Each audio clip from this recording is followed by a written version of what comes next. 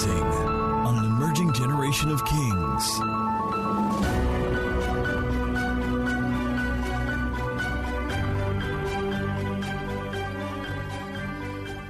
Some guy that reminds me of you, but different, very different, but you reminded me of me, and now the guy is on one TV show.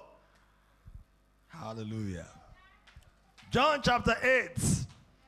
He's still my guy. I still like him, still love him. But when you want to earn 90 million naira, you need to ask yourself, what are you losing to get it? We're still going to be friends when it comes out. I'm still committed to him, right? But any deal in this world, there's a cost, right? And some of them will cost you for life.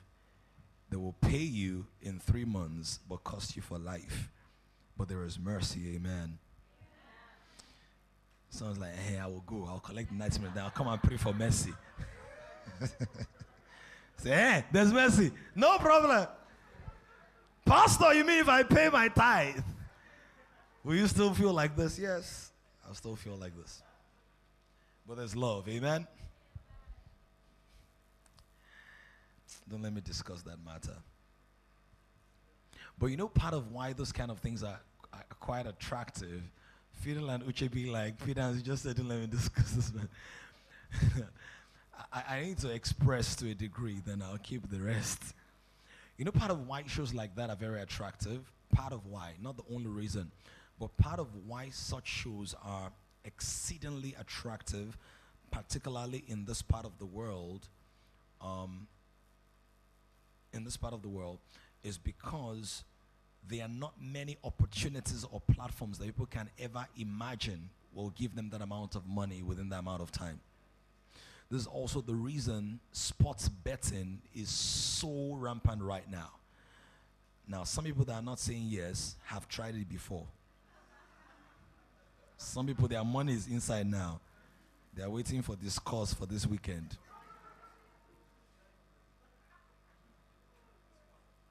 Oh, am I talking right? And part of it is there's a lot of poverty in the land.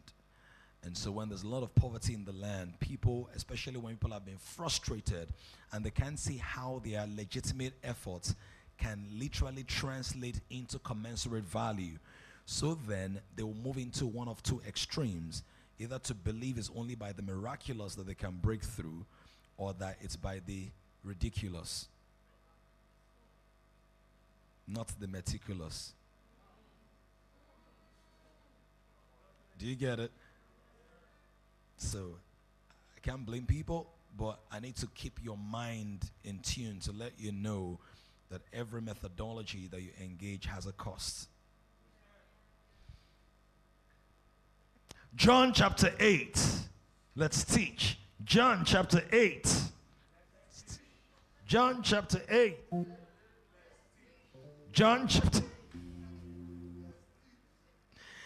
John 8 from verse 1. This is important. But Jesus went to the Mount of Olives.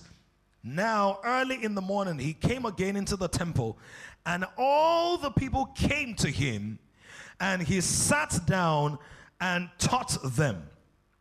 Then the scribes and Pharisees, watch what they did.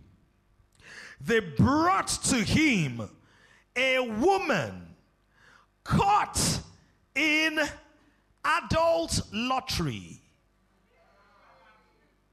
She was playing kalo. Mago, wayo. Why are all the bad things double? Kalo. Wayo. Lai. Craw. Jedi. Wire. Yao. Yama. Jaga. Jati. Regbe. Bala. All the bad things. Will neutralize that in your life. The Bible says, once has it been said, twice have I heard. It's only the word of God that will echo in your life. not the works of the flesh, the word of God and the finished work of Christ in the name of Jesus. This woman caught in adultery, the senior brother of, or the older brother of fornication, funny communication, adultery. And when they had set her in the midst, so they surrounded her in the midst, they said to him, "Teacher, don't teach me nonsense." This woman was caught in adultery in the very act. In other words, people were watching porn.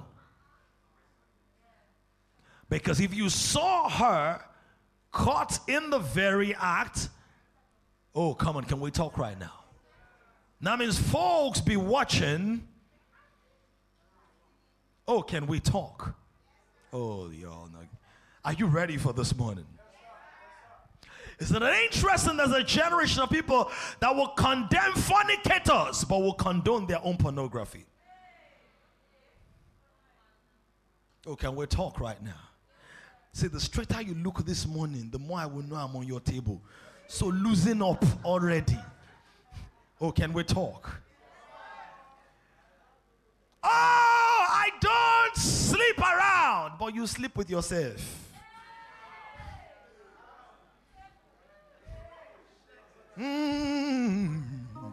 Is it too early to go in this deep? It's not early. We're right on the money. Look at somebody, say you will hear what today. I love the energy. Look at somebody, say you will hear what today. He said she was caught in the very act. Now Moses in the law commanded us that such should be stoned. To stone people is hungering us. We have not done it in a while. We want to destroy lives. We are passionate about killing people. Moses commanded that we have proof for this murderous intent we want to carry out. But so that we will not just act. What do you say? Now, this is the motive. These they said, testing him, that they might have something of which to accuse him. The word is in Revelation chapter 12, 9 through 11, that the devil is the what? Accuser of the brethren. So not everybody who is pointing out a sin is of God. Oh, come on. Not every message on holiness has the intent from God. Oh yeah, come on. Oh yes. Not every demand on morality is from God. Somebody say, open my eyes.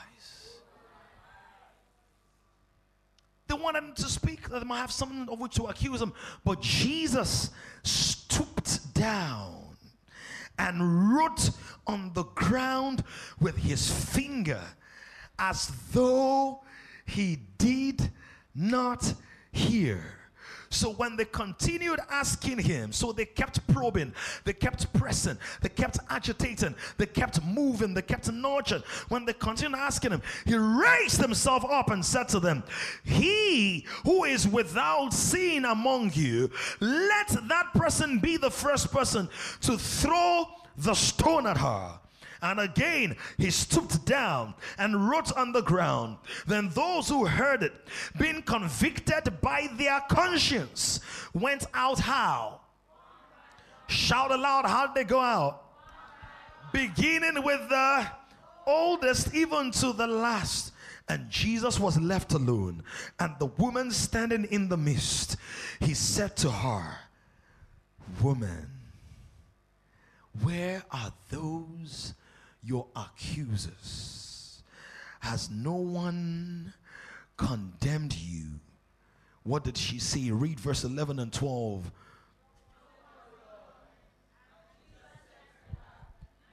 Do I condemn you? Go and say no more. Jesus spoke to them. I'm the light of the world.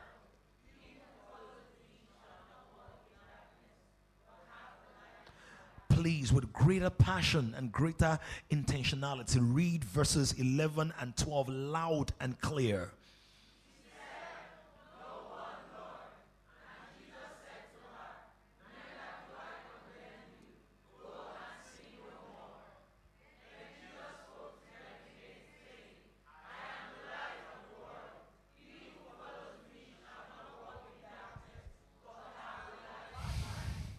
Please help me look for 5 people and tell them Jesus does not condemn you.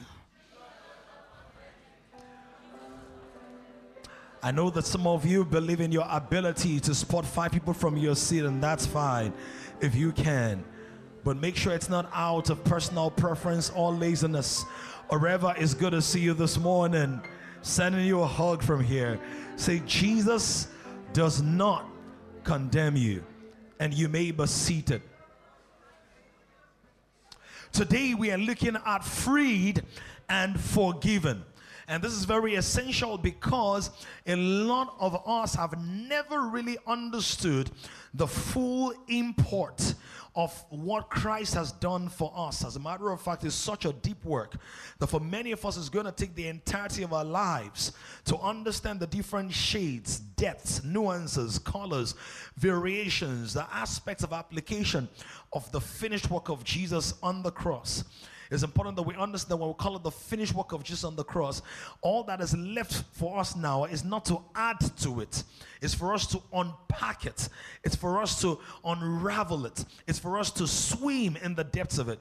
It's for us to enter into new layers of understanding. I pray this morning that your eyes are enlightened in the name of Jesus. You will understand it. You will absorb it. You will walk in the fullness of God's love for you in the name of Jesus. I'm trusting that God will help you understand better that you're indeed freed and forgiven. That you are not laboring under the weight of sin. That you are actually not under the control of sin. That yes, there might be some residue in your physical vessel, in your mortal vessel, your body, your human body. There might be some imprints of some illicit desires or some wanton tendency. But in your spirit and at your core, you are not subjected to the influence of sin or Satan. You have been bought with a price. In our text, we find one of the most important presentations of this reality, this trans-testamental, intertestamental, pre-testamental reality. What do I mean by that? Oftentimes people look at the Bible and say the Old Testament and the New Testament. Generally people will say things like the Old Testament is the New Testament concealed or hidden. The New Testament is the Old Testament revealed. And so there are people who even argue and say, oh, guess what? I'm a New Testament believer, as if the Old Testament were inferior. And what people might not realize is that the New Testament or the New Testament is not superior to the Old Testament. It's like saying, your stomach is superior to your mouth. You need your mouth for your stomach to function, right? Are you getting that now? Right? So both of them are connected. But when we deal with the issues of grace and freedom and liberty, they are not even testamental issues. They are pre-testamental issues. They are intertestamental issues. They are post-testamental issues. In other words, these are issues that are from God because of who God is. God is not a loving God because Jesus died. That's what I'm trying to get to see. Are you following that? God is not now kind because Jesus died. He has always been kind. Oh, talk to me this one. God is now not forgiving because Jesus died. He has always been forgiven. Are you following this now? God is now not, God is now patient. In the Old Testament, God was wicked. God was hard. God was, no. In the Old Testament, man's perception of God was incomplete. He was seen darkly. He was seen dimly. He could not completely decipher the nature and the character of God because you can't really understand the mind of a person except you have the Spirit that be in him. And so because the Spirit was not given without measure as it was given to Jesus, every prophet that sought to see God saw a part of God, saw a dimension of God, saw a concept of God, and then they tailored their nuances around that. Their opinions of God were shaped by that. Their orientation of God was defined by that. This is the reason when you come to the New Testament or the Gospels in the book of John, Jesus begins to say to them, I think we should look at it for good measure so people can really grab it. Jesus was saying to them, see, I'm not the one who's accusing you. It is Moses who accuses you. John chapter 5 real quick. John chapter 5, 39 to 47. John 5, 39 to 47. We're going to read it very quickly. Now look at what it says. It says, you search the scriptures, for in them you think you have eternal life. And these, that's the scriptures, are they which testify of me. In other words, the scriptures in and of themselves don't have life, but they point to me because I have what? Life. Is that true or not? Now, when you want to get to a destination, how do you get to the destination? By reading signs, right? Or by asking somebody who's reading signs. So, if the person reads the sign wrong or with their biases, do you carry on their biases with you or not? Are you following that now? So the Old Testament believers could not see God in perfect light, in clear light. Paul even teaches that now. He says that even now that we see dimly as in a glass. In John, he says that when we see him, we shall be like him. It does not yet appear what we shall be like, but we know that when we see him, we're going to be like him. So all of us are in the progressive understanding of the eternal truths of God. Somebody say, I understand it. He said, these things that testify of me, give me the next verse real quick. But you are not willing to come to me that you may have life. I am the one who gives life. I give life.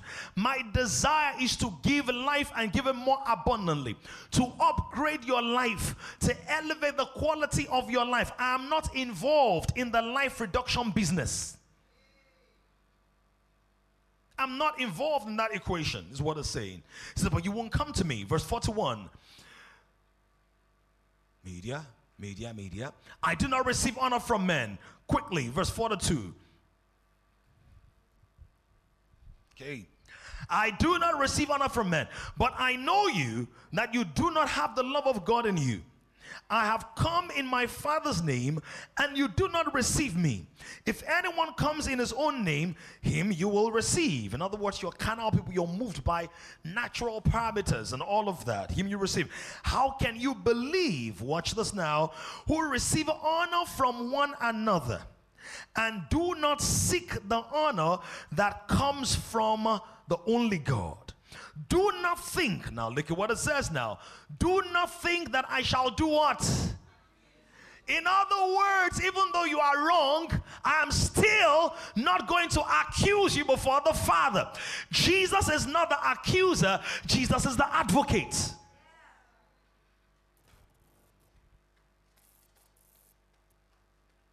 Jesus is not the killer, Jesus is the life giver. Jesus is not tequila, he's the wine of life. Are you getting this now? Oh, some of you look like you're not getting it. If you're feeling sort of like dazed or whatever, you can stand up and go to the back and keep your eyes open.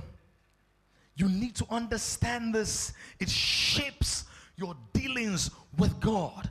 He's saying, even though you are wrong, even though you don't interpret me correctly, watch this now. He says, I will not accuse you before the Father. I do not accuse you before the Father. He said, there is one who accuses you. Who is the one who accuses you? Moses, in whom you trust. So every time you feel accusation, where is it coming from? Shout it. Where's it coming from? Man, or where? The devil, or where? Moses. Where does accusation come from? Shout it louder. What does Moses represent? The bringer of the law. So in John chapter 1, I believe it's verse 16, he says, by Moses was the law given, but grace was given through Jesus. So you are never going to find Jesus say, I brought the law. But you will find Jesus say, the law that was brought, I fulfilled it. Oh my God.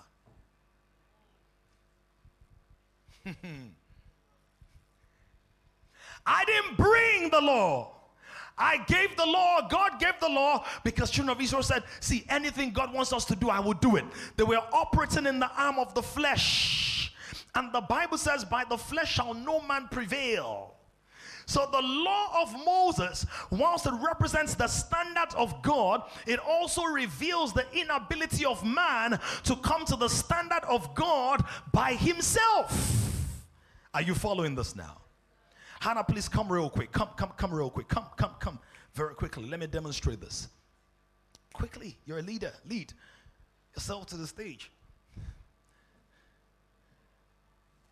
Jump over this.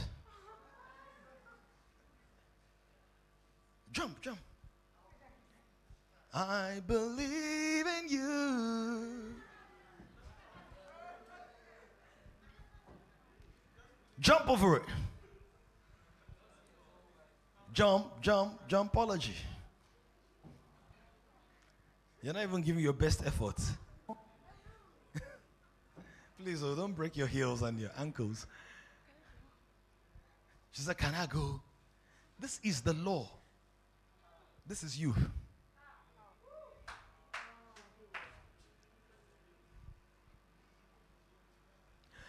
What have you spent much of your life hearing? Have you spent much of your life hearing the truth of God's grace or the law of Moses? Shout it louder. What's the law of Moses? Thou shalt not commit adultery. Thou shalt not kill. Thou shalt not steal. Thou shalt not covet your neighbor's property. Thou shalt not worship any other God beside me. What else? Give me the law of Moses. The law of Moses is what you shall not do. What you shall not do. The law of love is what he has already done. So the law of Moses, do this, jump over. The law of God says, I am already there. Just give me your hand and you are there too. This is the reason the Bible never says God is law. It says God is love. Never says God is the law. It says God is what? In other words, God is not thou shalt not commit adultery. Do you know why? It's possible for someone not to commit adultery and the person's not in good terms with God. Oh, come on. Shout it if you get it. So God is not don't commit adultery. You cannot reduce God to a set of codes of conduct. God is not do not steal. So because I don't steal, I'm accepted by God. No, that's not God. God is love. Therefore, with God being love, when I'm tempted to steal because I love my neighbor as myself, my stealing was going to originate from the need to meet a need in my life. But if I love my neighbor as myself, I would think that my neighbor also has that need, so let me not touch what belongs to him. God is not irrational or illogical. God has no delight in bombarding you with a set of instructions. So he limited everything to one. He said this is the fulfillment of the law. Galatians 3 tells us love is the fulfillment of the law. What is fulfillment of the law? Love. He says, now man came to Jesus, what is the greatest of commandment? He said, this is the greatest commandment. Thou shalt love the Lord your God with all your heart, with all your soul, with all your might. And the next one is like it. Thou shalt love your neighbor as yourself. So both of them are one commandment. Both of them are one commandment. Loving God is evidenced in the way I love men. Somebody say, I hear it. So it's not an independent command. Oh, God wants me to love my neighbor. Let me just try. No. It's not a trying thing. It's a being thing. Are you following this now? Oh, you're all so quiet this morning. In our text, we have the Pharisees and the teachers of the law. They are so concerned about the law. Now, the law kills. Just like the letter. The letter killeth, but the Spirit gives what? Life. And it says in John 6 verse 63, the words that I speak to you, they are spirit and they are life. So Jesus is up beyond the law. He's greater than the law. The law was pointing to him. Why? The law is not bad. The law is a reflection of the standards of God. God does not steal. God does not lie. God does not covet his neighbor's things. God does not kill. Are you understanding what I'm saying? He is able to kill and make. He's able. He has that ability. But it's not his predisposition. Are you understanding this now? The Bible says that it pleased them to bruise Jesus. So God endorsed the death of Jesus, but life came out of it. So understand that now. So the law reflects the standard of God, but a goat cannot meet up with the standards of a human being. A goat cannot. So if you want a goat to meet up with your standards, to wear nice clothes and look good, you have to change the nature of the goat, right?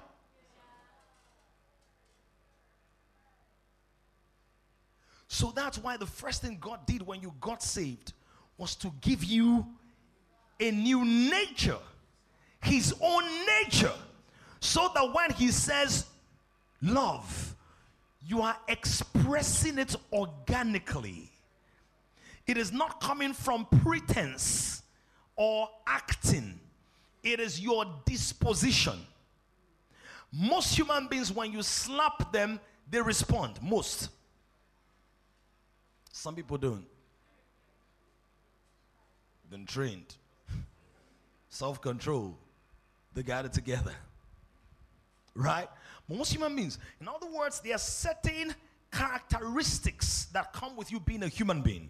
Similarly, there are certain characteristics that come with you being a divine being. And love is at the heart of that. Somebody say, I'm a child of love.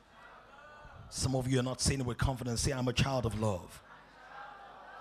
Who accuses you? He said, Moses. Moses is the one who accuses you. For if you, now watch what it said. It said, for if you believed Moses, you would also believe me. So Jesus is saying, God is saying, or Jesus is saying in this context, you cannot believe me if you didn't believe Moses. So the Old Testament does not speak against me. It speaks about me. It speaks of me. It speaks of my standards. But I'm not going to be the one that accuses you. I'm going to be the one that frees you from accusation. Somebody say, I hear it. So who accuses you? Who accuses you? Moses. Who else accuses you? The devil. Who else accuses you? Pardon? Shout it. Man, including who? Your conscience. That's why Paul says, if our conscience accuses us, God is greater than our conscience.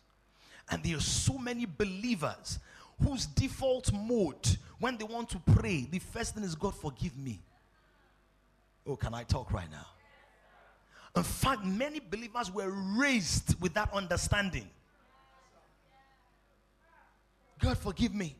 Yesterday, we were in the living room, and Cameron and I were playing all over the place and all of that. And I had a glass of water, and I put the glass of water away from where I felt they were playing. So I put it by the sofa on the side, just trusting that they were not going to move around. And every time they came close, I'll be like, hey, don't touch that, don't touch, don't spill the glass or break the glass, spill the water or break the glass. And after a while, playing, we're just all playing. And then I saw that somebody had spilled the water. So I just went, who spilled the water? And Carmine said, oh, it was me. I'm sorry, it was an accident. Now, that seemed very, and then we just kept on playing. That seemed very minuscule. But what many believers do is that once they've spilled that water, they'll go and hide. They'll go and hide. Now, hiding does not reduce the burden on their hearts, does not fix the broken glass, does not clean the water, and does not mend the fellowship. In fact, hiding only delays healing. Oh, can I talk right now? Oh, I wish is somebody hearing what I'm teaching this morning? Hiding only delays healing.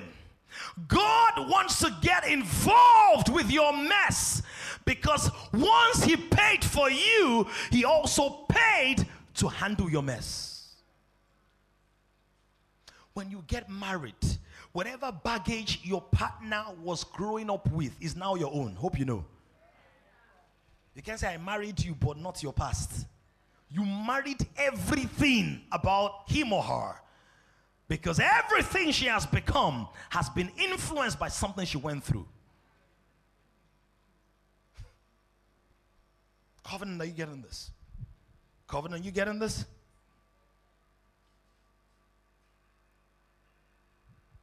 So there are many believers. They are not free because they are bearing the burden and the guilt of shame and reproach and Moses consciousness, world consciousness, devil consciousness, self-consciousness. In other words, their consciences are more in tune with their mistakes than their new identity.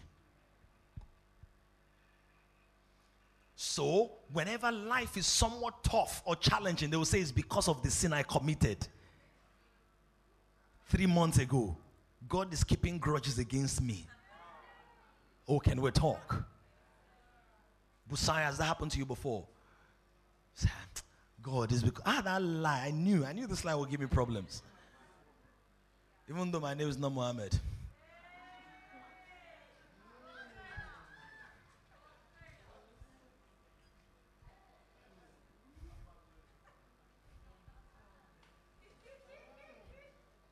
Abba. Hillary.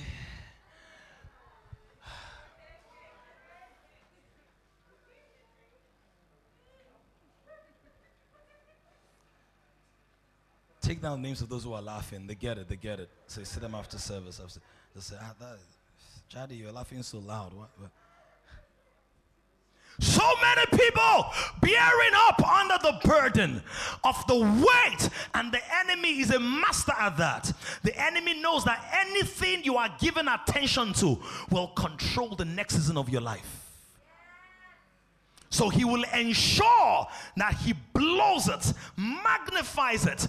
God doesn't blow up your sin, he blots out your sin. Doesn't blow it up. So in our text, see what happened in our text. The ones that were teachers of the law. Thank you very, very much, Hannah. But I'm still going to need you for this illustration. So please just be seated for a little bit. Or do you want to sit on the white chair? Anyone? Which that one? All right, great. Just yeah. Black shoes talk about sin, and white, righteousness, and the blood washes. Right. I'm just trying to preach in black and white this morning. teachers of the law, they derive their living from accusation. Because they are teachers of the law. They are Pharisees, they are scribes, and they brought to him a woman, for the purpose of this illustration, a woman caught in adultery. Please observe how they put it. They said this woman was caught in adultery. She was caught in the what? Very act. Excuse me, sirs, what were you doing around there?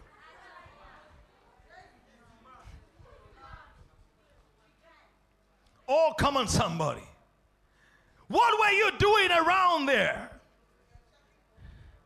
Because this entire construct, no matter how you play it, you have a reason to be accused yourself. Because maybe you are a peeping Tom, spying on the woman, trying to monitor when she changes her clothes so you can change it for her. Oh, can I talk right now? Maybe you were on her case, and the real deal is that she said yes to somebody else and not to you because you couldn't get to the conco below.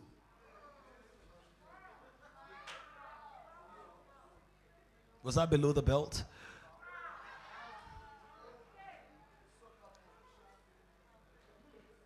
Maybe it was out of joblessness. And don't forget, idleness is a sin. Because sometimes idleness will make you have a catalog of other people's challenges and not know that your own is the biggest of the lot. Oh, can I talk right now? Maybe the issue is that you are actually very frustrated that Jesus is the star of the story, and now you want to set him up, because the reason, the word says, the reason they presented to him was because they wanted to catch him, they wanted to ensnare him. That this Jesus everybody is talking about, he cannot be really that wise. Why? The conundrum is that if he says stone the girl, it'd be like, you see? You see, we always knew it. You are not the true prophet because you were preaching peacemaker, preaching pacemaker, preaching love, preaching that. Yet you are telling us to kill somebody. That's one complication with that approach. The second complication was by Roman authorization or Roman legislation, the Jews had been prevented from killing people. Anybody who wanted to kill had to be taken to Rome or receive instruction from Rome. So if Jesus had said, yes, stone, stone, stone, stone, stop, stop, stone, stone. And some of us, we don't stone people, we just stonewall them. There would have been, you see, you're violating your teachings, which is reconciliation. And then you are also walling up or going against Rome. Now, if Jesus had said, oh, you know what? No, don't say, yeah, condoning fornication, adultery. How many times in our lives have we caught ourselves in adultery? Now, by adultery in the text is literal, but for most people in this room, it's not literal. So it's not necessarily adultery. But what is adultery? Adultery is intimacy beyond the boundaries of reason, morality, or expectation. When I define it that way, could it be possible that everybody here has committed some form of adultery or the other? So you have undue intimacy with money. Oh, Lord. When they say praise God, you don't do a lot. When someone says, I'm sending you money, hey! Adultery with money. You are unduly intimate. What Vicky cannot do for you in worship, food does to you.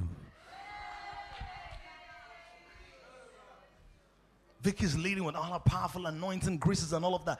You are not opening up. But when food comes, channels of your spirit,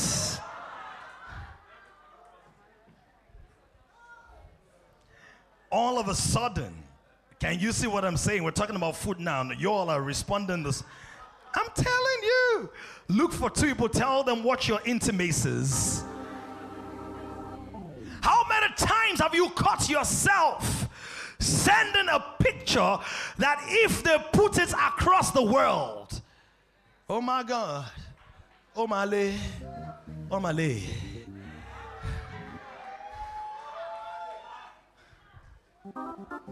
How many times, if we were to go back to your university records, go back and see how you actually passed that course with the dawn. Ha, Oma Jazzy.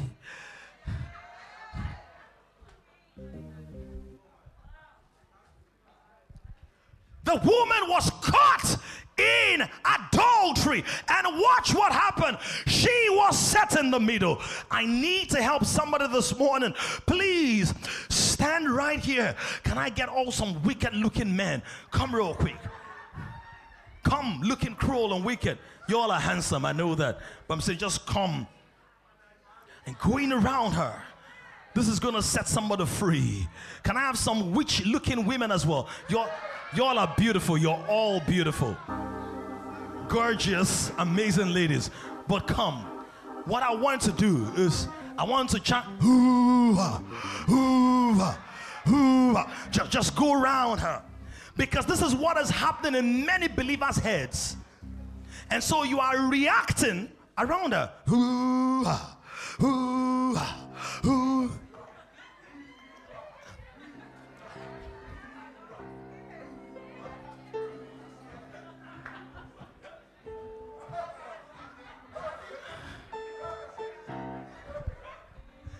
Some of y'all are laughing, but listen, this is what goes on in your head.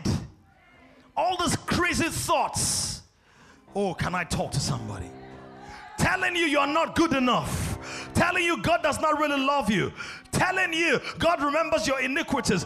Telling you that you're a failure. Telling you a pretender. That even this church you are coming to is not for people like you. That after today you know you'll still be crying. All these demonic thoughts, they are the voices of accusation. The enemy speaks the language of accusation, but he has different accents.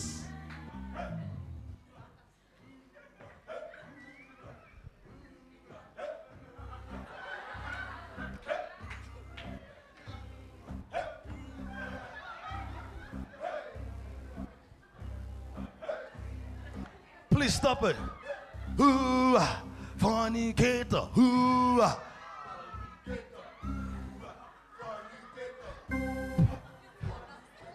Are you really dancing? That's not your portion. That's not your reality. This may be exaggerated, but has this happened in your head sometime recently? Oh, I need people that will respond to this. The devil speaks the language of accusation, but he has different accents. He has a religious accent. He has a political accent. The devil will even blame you that you see you are so stupid that you've been stupid from eternity. That's why you were born in Nigeria. When your mates were choosing Canada, you chose. You'll be surprised at the weight and the burden of accusation. How you made one mistake 3 years ago in your former place of work, and because your boss said you are so stupid, every time God is about to bring you to a new level, you don't know where the wave comes. You are so stupid. Say, you are so. You are so. You are so. You are so. You are so. You are so, you are. Echoes. Why? The devil mirrors what God does. So God speaks and then he echoes it. Once has it been said, twice have I heard. So the enemy will speak negativity and bring surrounding voices to amplify it. So that the stupidity consciousness makes you make stupid decisions. And when you make stupid decisions, people will say you are stupid. And you say, I always knew it. Oh, can I help somebody this morning?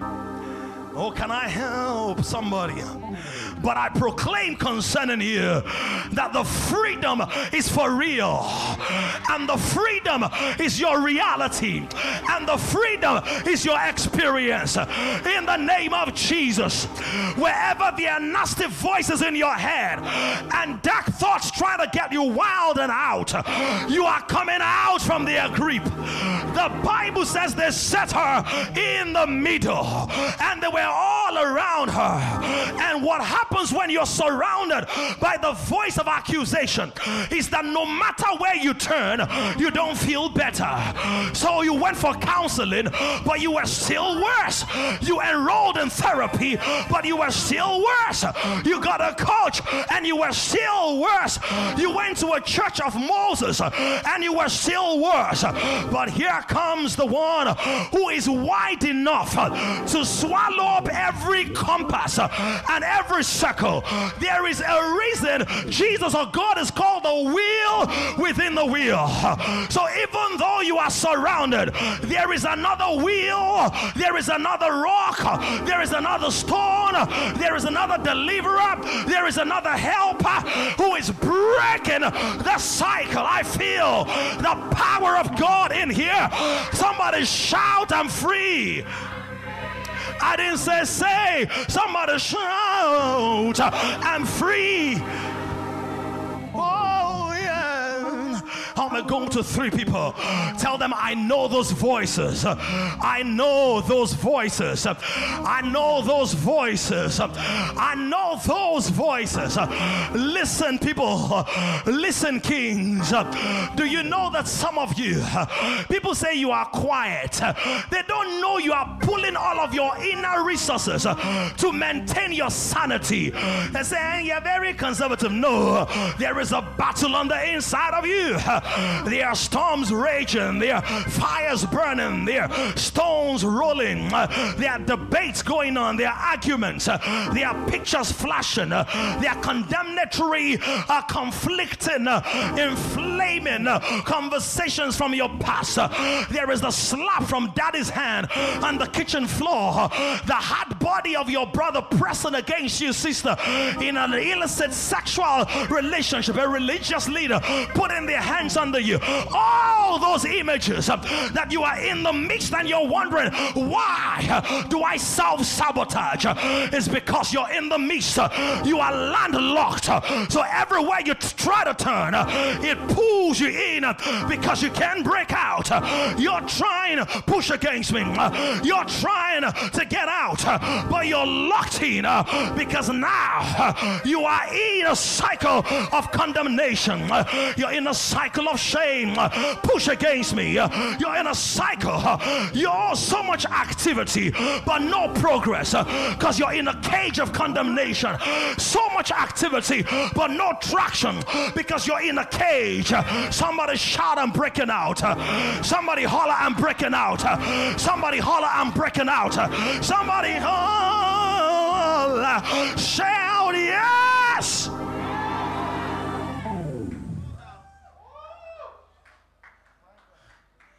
And because voices are invisible, no one can see what you are hearing. So people can look at you and feel she's good with God. And not even because of a lifestyle you're in now, because of something you're already delivered from and you are growing out of. So the Lord has delivered you and set you free, but once in a while you might still fall into fornication. For some of you who are still learning maturity and discipleship and training your soul, but when you fall into fornication, instead of you to approach God and pour out your heart towards Him, the enemy tells you, see, you can never be free from this thing. What the devil has failed to realize is that 5 years ago, you fornicated 5 times a week. And this one that just happened was the first in 5 months. But somehow he blows it up and says, you see, after 5 months, you couldn't get free. Well, I came in here with a bazooka from heaven. I come in here with a hammer from the throne of God to say, he that the Son has set free is free indeed. Somebody shout, I'm free.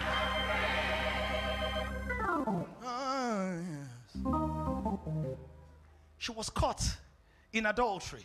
See, the enemy, the enemy is not particular about what you are caught in. He just wants you to be caught.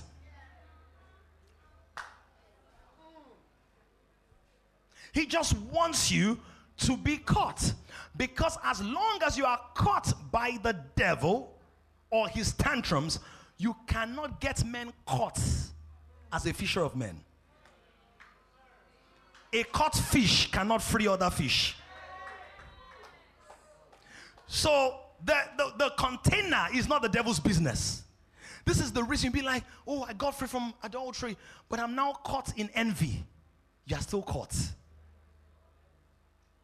So, in fact, while sharing posts about how the Lord freed you from fornication, adultery, pornography, masturbation, or maybe you're not specific, just things God delivered you from. Whilst you're sharing that, and people are in your DM saying, oh, I'm struggling with this, pride comes in.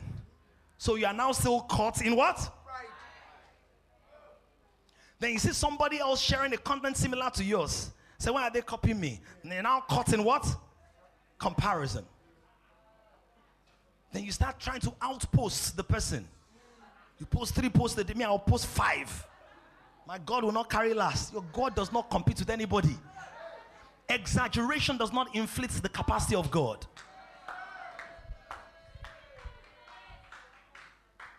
Then you now get caught in envy. The enemy just wants you to be caught.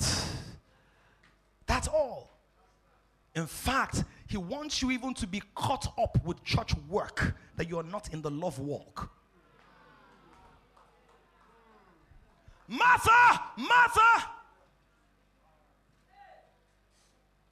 you are concerned, you are caught up with so many things. You are caught up. How many of you remember we used to play catcher? You remember catcher? Primary school. And catcher is you're trying to catch someone. But there's also the mouse trap called the catcher. You know the mouse trap? You put some stuff there to bait that person. See, the enemy, see, when it comes to sexual sin, the enemy is not concerned about your body fluids. That's not what it's about. He's concerned about the state of your soul and what it can use to hook you for seasons. The devil is not concerned about nicotine or alcohol. He's not. He's a spirit, remember? So spirits don't derive pleasure from material resources. They can manipulate it. But they derive pleasure from contents coming from the inner man or the soul. That's why when you give your offering today, it's not the money that God takes pleasure in. It's the soul. That is what registers in the realm of the spirit. Do you understand that? So whatever the sin is, the material equivalent or displacement is not the issue at all. The issue is that the body can receive impulses and retain mental states and emotional states for years after the activity has been dealt with. So you wonder why an abusive encounter that took place 15 years ago still looks fresh, because there is no time in the realm of the spirit. So if it reaches deep in the soul, it's not in a time zone. It's in a place of consciousness. The inner man operates not by calendar, but by consciousness.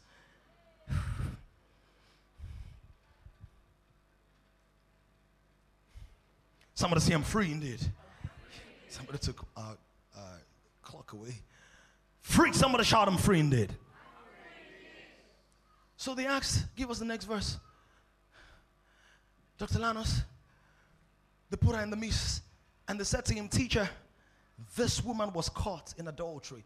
Wicked people, she was caught in adultery, but now they have caught her in the law of Moses. There are many people who thought they were delivered from adultery, but then they got into another bondage. The bondage of Moses. The bondage of, why would you wear trousers? The bondage of wear the longest skirt ever. But as long as that skirt is, many men have rolled it up.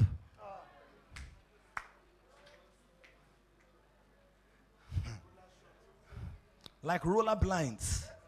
They've moved like roller skates. And they spend money like for $1 rolling. And then you say, Komaro. God does not want to cover your sin. He wants to expose it so he can heal what keeps driving you back to it. Because every addictive pattern has a wound masquerading as a legitimate demand. It's a wound. It's a brokenness. It's a crack. It's a tendency. It's a craving. It's a need. And many times the human soul will break its own laws to meet its own needs.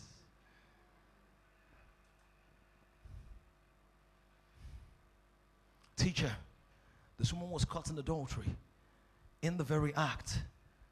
Y'all, do you know what the very act is? I like the way you just looked away. Like, how can you ask me that, Pastor? Oh, you should know what the very act is. I do.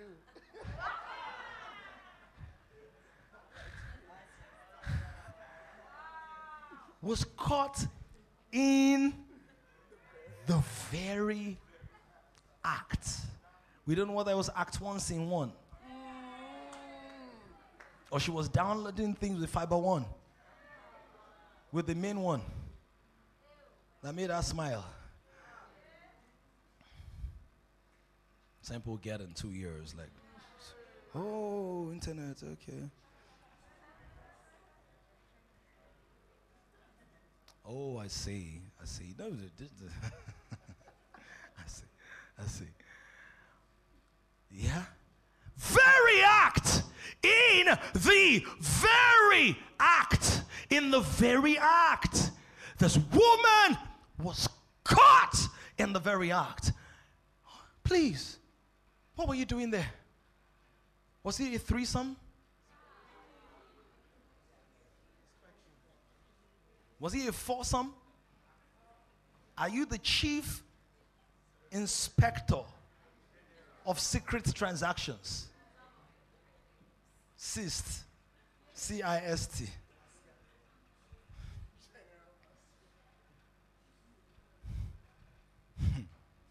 Caught in the very act, which means while she was caught in the activity, you were caught up in another kind of illegitimate operation.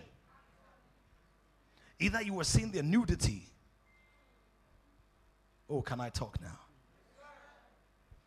And you know how it is. Even for people who have been believers for a long time, you have a fancy way of packaging your own sin in a realm of invisibility and expressing total anger at the sins of other people. As if you have the monopoly to the license to salvation. Verse 5. Moses in the law commanded us that such bere woman should be stoned. These were men. These were teachers of the law. Please, where was the man that Madame was on it with? Can bank on it. Lelewu. The lamp on it. When she was burning like a boy, who was setting her on fire. Because from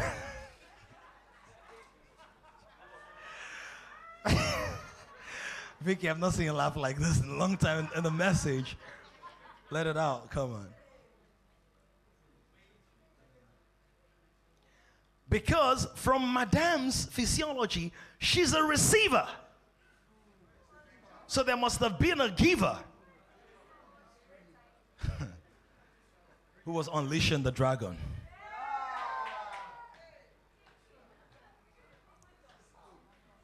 So I wonder how come you can tame the cat but not the dragon. I don't want to use the other word. I like the way some people are just looking as if I love it. Somebody look at somebody, say, God has set you free.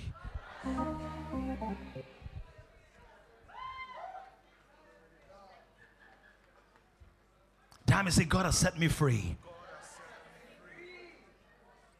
He said, but what do you say? These people were wicked people. What do you say? Moses said, but I want to hear from you. In other words, if you speak against Moses, you alter the entirety of the divine order. Because we know that Moses was from God. We know that. We know that Moses is still going to appear on the Mount of Transfiguration, right? We know that the law is not bad. The law reveals how bad we are, how good God is, and how much we need God to give us his nature so that we can live out of the premise of love and in increasing measures live out his standards and expectations. But what did Jesus do? That they might have something of which to accuse him. Jesus stooped down and wrote on the ground with his finger as though he did not hear. Aren't you grateful for the silent Savior? If any man sin, we have an advocate with the Father. He is with the Father, but he does not have the Father's ears to amplify my misdeeds.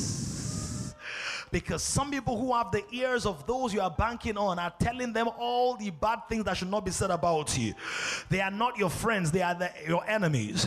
But God, the Son, has the Father's ears, seated at the right hand side of the Father, and is saying, he's one of mine.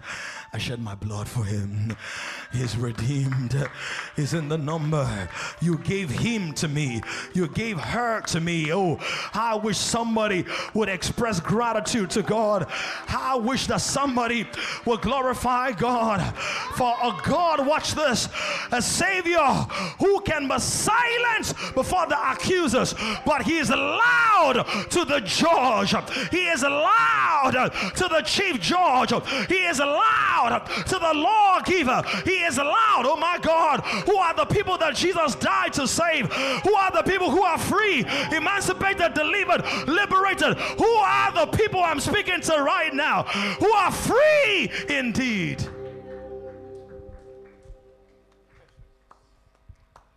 I'm getting ready to close, but I want you to absorb this. Jesus stooped down. She was caught. Jesus stooped down. Can you stoop, please?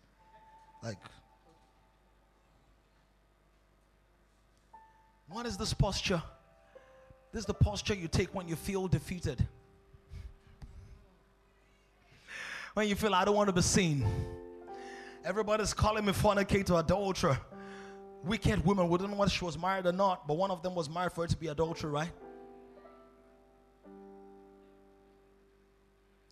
Adult lottery. She cast the wrong lots this time around. And a lot of trouble. Jesus took the position that was reflective of our internal contemplation. The word says they set her. Jesus took the lowest possible position. And when you studied the way the temple was built, there is a 90+% chance that the place where Jesus was in the temple had cobbled stones. It was not sand, as you may see in some movies when you check Bible history and check Bible architecture. Cobbled stones. So when Jesus was writing on the stones, was also a reflection that I know the law more than you. Because the law was written in stone. Hey! And he was writing as though he did not hear. When the devil says, you're a liar, Jesus doesn't hear that. The devil says, you're a liar. God says, you're on fire. You're a fornicator. You're such a great communicator. Oh my God. You're a healer. You're a healer. There's a healing ministry on the inside of you. Don't forget, God never accuses you. There is therefore now no condemnation to them who are in Christ Jesus. The state of my soul is the state of my Savior. There is therefore now, there was condemnation in 1996. There was condemnation in 1998. There was condemnation in 2002. There was condemnation when I was in Ekboma and I joined the cult or the club, or I was a part of the gang banging and the group rape. There was condemnation when I stole money from my dad's pocket or my mom's business, when I ran the business down with my carelessness. There was condemnation. But when I gave my life to the lover of my soul, when I took the love of Jesus, when I embraced the gift of forgiveness, when I opened up to the eternal one, the King of Kings, the one who does not destroy, but he gives life, he gives life, he gives life, and he gives life more abundantly. He says, I'm free. There is now no condemnation. Can somebody give God praise for freedom in Jesus? I didn't say give me praise. I said give God praise.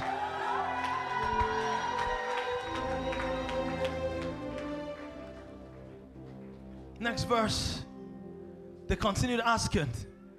After today's teaching, the enemy will keep pressing. Pastor preached, but remember, but they kept on doing. So he raised himself up and said to them, he who is without sin, can I get a big stone?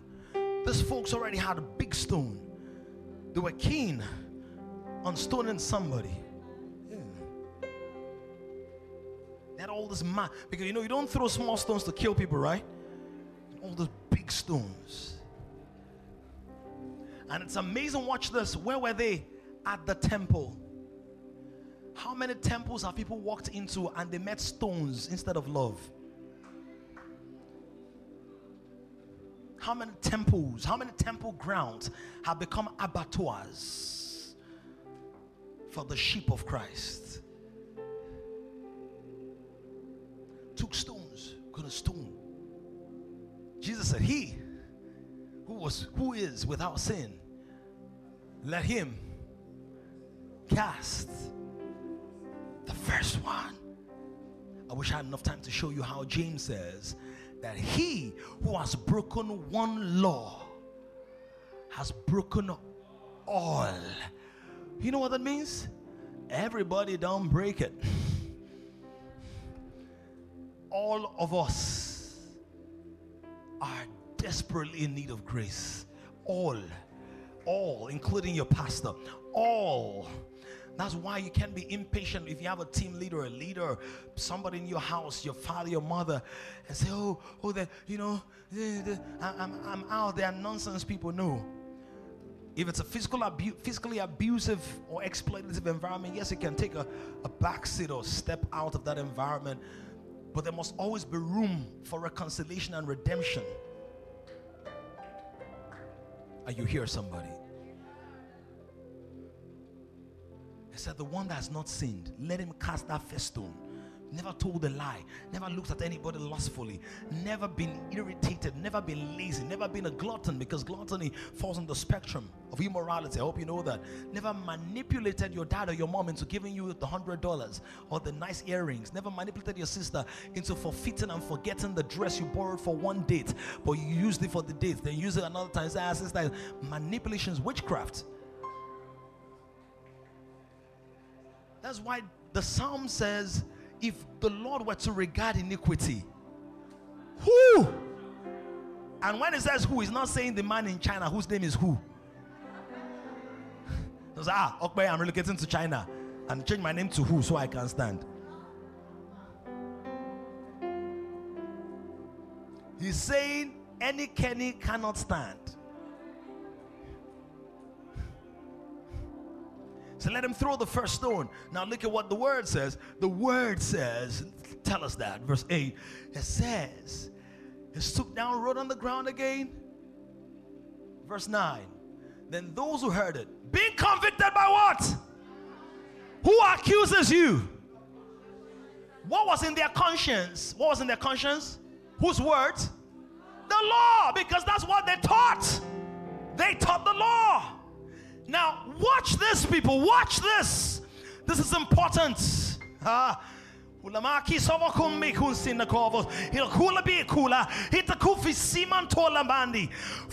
in the house. To me, observe this, David Duru, hear this. They were convicted by their conscience, and beginning with the oldest even to the last, they went out one by one. Watch this. Walking out because of the consciousness of sin does not mean you are free from it. They walked out. Jesus sent her out. Both parties left the venue. One party, the Pharisees, left with the consciousness of their sin. The woman left with the consciousness of her Savior.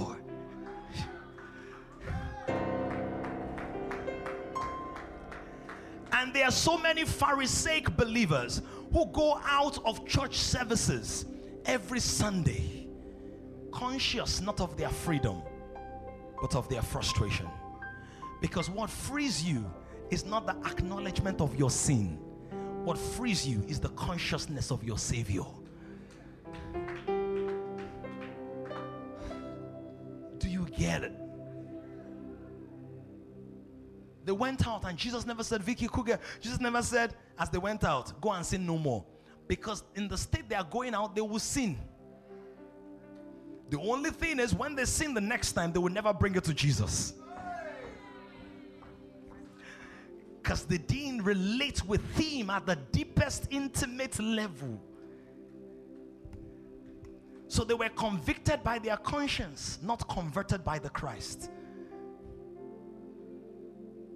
Covenant, do you get it? It's good having you on stage this morning. Do you see what I'm saying? You cannot fake conversion. And conversion is not cute.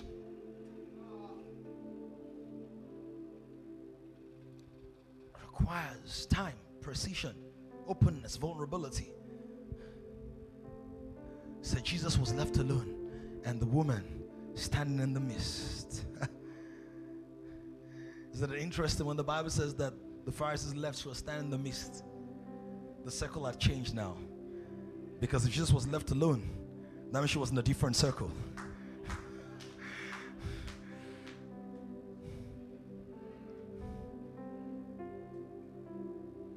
Let me show you real quick. Psalms 103. Psalms 103. Remain standing if you're standing. I'm technically done.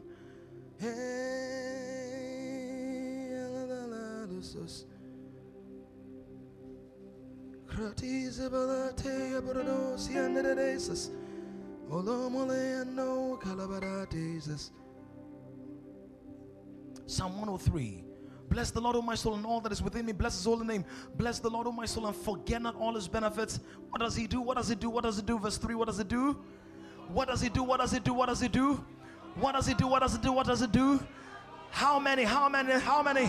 The small ones, the middle-sized ones, the large ones. How about the extra large ones? How about the triple X ones? When I say triple X, I'm saying size, and I'm also saying illicit images. Does he forgive all? Does he forgive all? But he does not just forgive all your iniquities. He said there is a disease that was producing that addiction. There was a dis-ease. There was a disconnection from ease. You lost ease somewhere. That's why you kept going back to the bottle, going back to the bed, going back to the website, going back to the circle, going back to the aggression, going back to the self-hate, going back to the self-harm, going back to the drugs, going back to the tramadol, going back to the masturbation. There was a disease. He said, first of all, I'm not waiting to heal your disease before I forgive you. I forgive you first, so you know I'm committed to you, not because you're good and pretty, but because I am able to make you good and pretty. No matter how ugly you are to yourself, I will love you out of your mess and clean you so completely.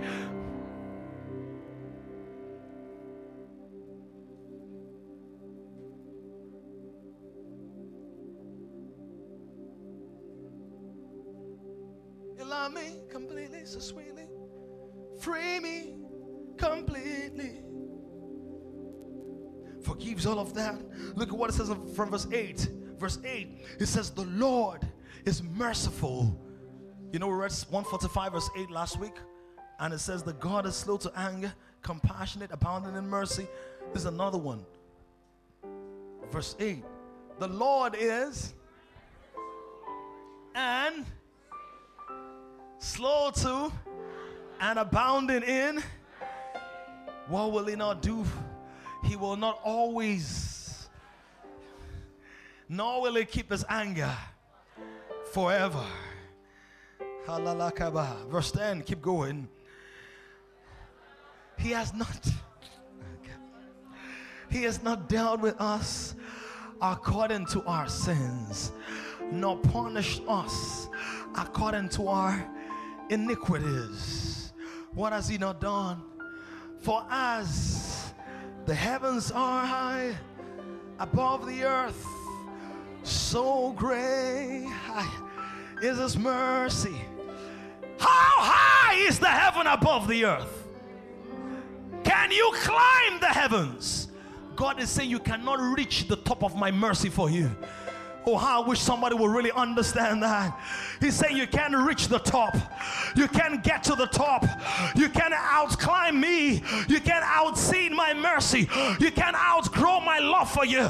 You keep on climbing. My love for you, it's higher than Everest. It's Everest lasting. It's deeper than the Antarctic Ocean or the Atlantic, because you will drown in the love and choke in the mercy, but you will leave again on a new level.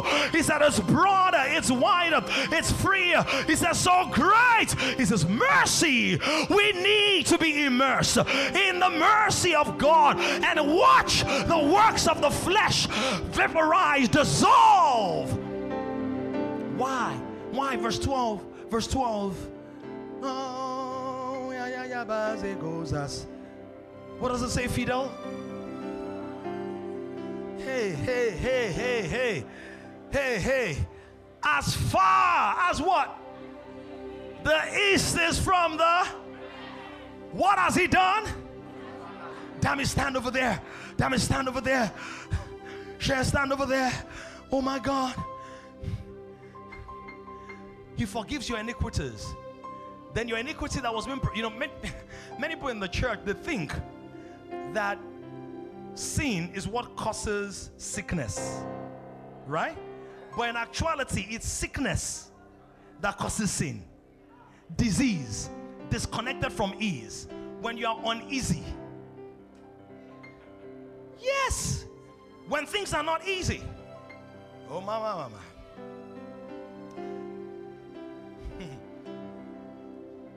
If you ever dealt with any kind of sexual gratification, the whole spectrum, whether it's just lust upon a masturbation of pornography or actual sexual engagement, all, one of the major things we were looking for was relief, was it not? Shout it louder. Was it relief? In other words, you felt your ease was going to come when you ease yourself. Don't you get it? Is it easier to understand now? So instead of someone just saying, don't fornicate, why? Because I'm going to show you love first. Then I forgive you. Then I heal the disease, but I don't leave you there.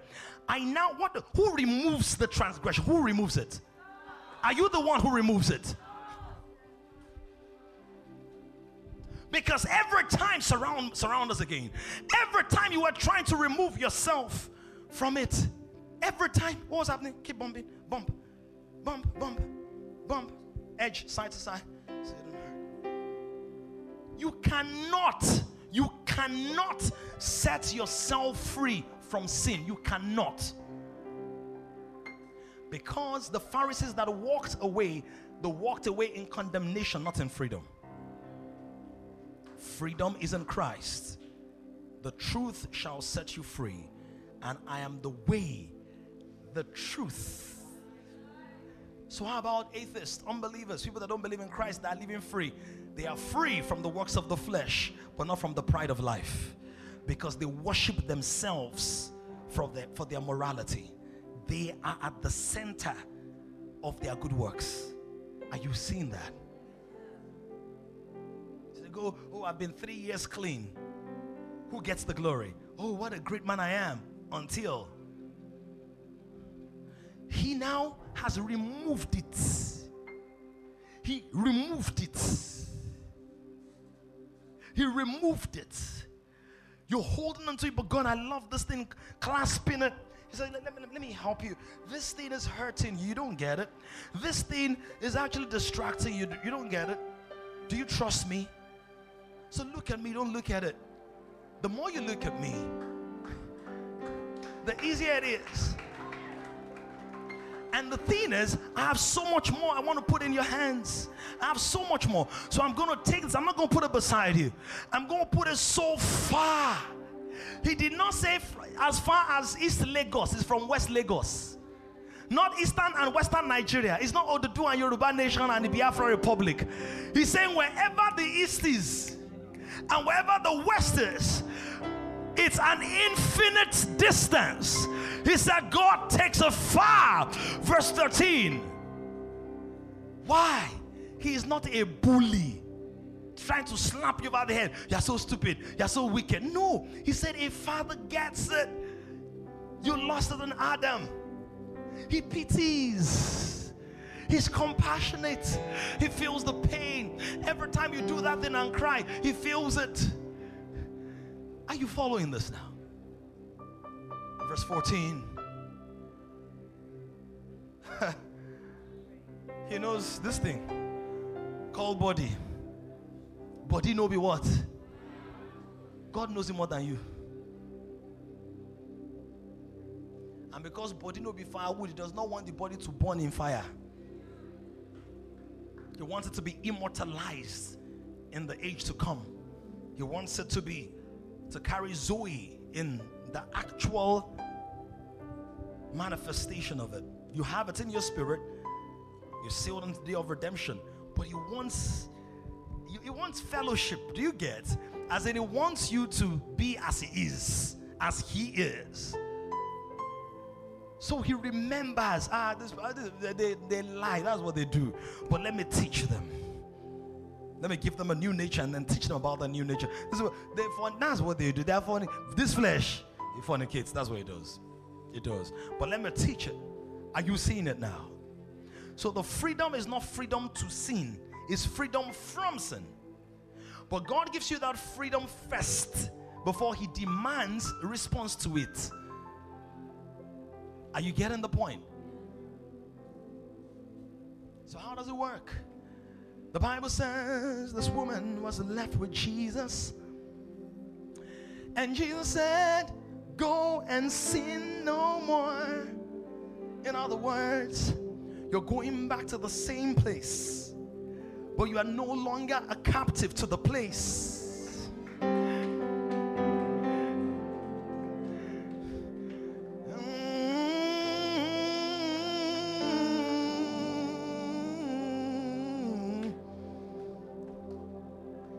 Jesus is not afraid to release you into the middle of iniquity. In fact, many times he will stress test you. You might stumble, you get it back up. You build immunity and capacity. Are you getting what I'm saying? If Jesus wanted to cage her life, it would be like, never leave me. But almost every time somebody had an encounter, he would say, go to your family, go tell the world, go share it, because this life was not designed to be trapped or caged or limited or held down. It was designed to be an ever-expanding, never-ending, unceasing cycle of bliss and blessedness that pushes down iniquity. He said, where sin abounds, what abounds much more? In other words, God's solution to sin is grace and grace and grace and grace and grace. And God said to me, if forgiveness was not profitable, I wouldn't do it so well and so often. Forgiveness is a winning strategy. Love is the only thing that can conquer sin and fear and death. So go back to the same place. And this time, sin no more, sin no more, sin no more, Sin no more. This is the reason you must wait till the end of the service. The Pharisees did not wait till the end of the service, so they did not follow through on the process.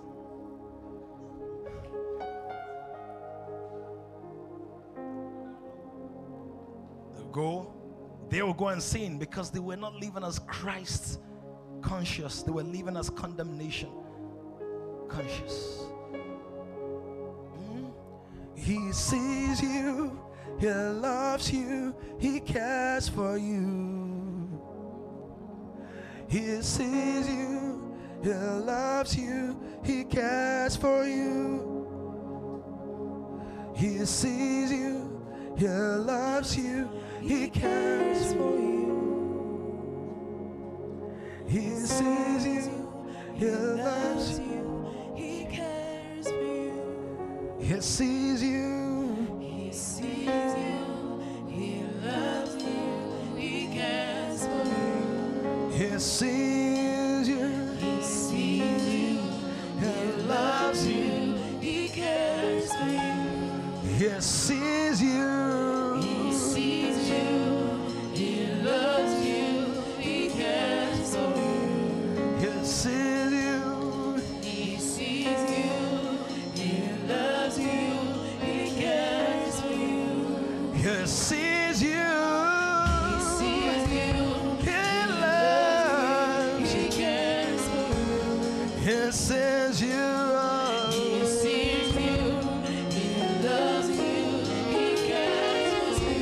He sees you.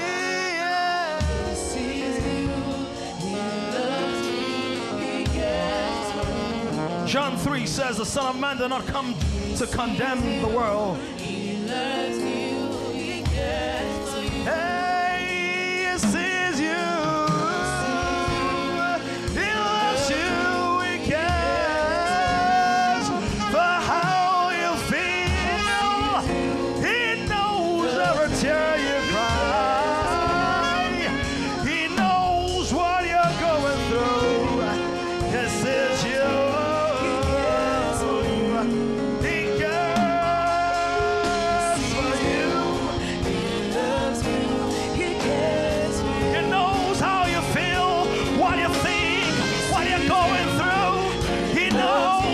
What's going on in every part of your life? He knows, he knows every pain, every tear, every time you cried, everything that is breaking your back. He knows.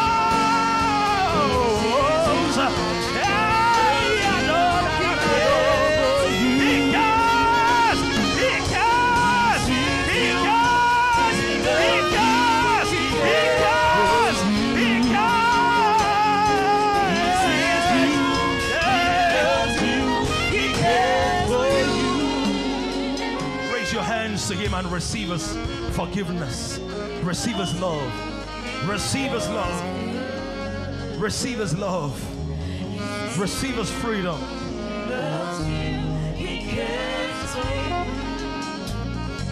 Receive his love. He loves you, he cares for you. He sees you, he loves you, he cares. Wherever you are right now, just talk to Jesus. Talk to Jesus. If you have never received the gift of the life of Jesus, this is a moment for you to say, I believe you. I believe you, Jesus. If you have, but you're growing in love, you're growing deeper, I want you to speak to him. Whatever guilt or condemnation you might have felt, whatever shame or reproach you might be dealing with, whatever the struggles in your life, lay it at the cross, lay it at the cross. This woman said, Jesus. She said, Lord. She said, Lord. When Jesus said, where are your accusers? She said, Lord. In other words, my owner, you are my owner. She didn't go through Master Life all yet, but she already knew that you are Lord. In other words, this body now belongs to you. An encounter with Jesus is more powerful than the 10 Commandments.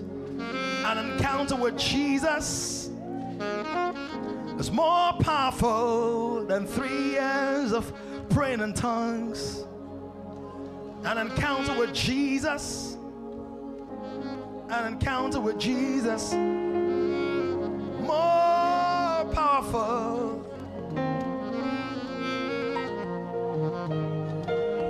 more powerful, more than my eyes can see, more than my ears can hear. You're more powerful. So much more powerful. Father, in the name of Jesus, we thank you for your love. You are the one who can introduce yourself the best. And thank you, Lord, for the preaching and the teaching of the word today. Thank you that you're introducing yourself to us in a deeper, a greater, and a sweeter way. We're not going back to the cage. We're not going back to the circle. We are renewed in you. Our circle has changed. We're no longer locked in the accusation or the self-consciousness that produces repeated patterns of weakness and immorality. But we operate as those who are locked in your love, in the grip of grace, never to escape, because we cannot outrun the territory of your loyalty. Thank you, Father. Thank you, Father. In Jesus' name we've prayed. Amen. Shout, I'm free.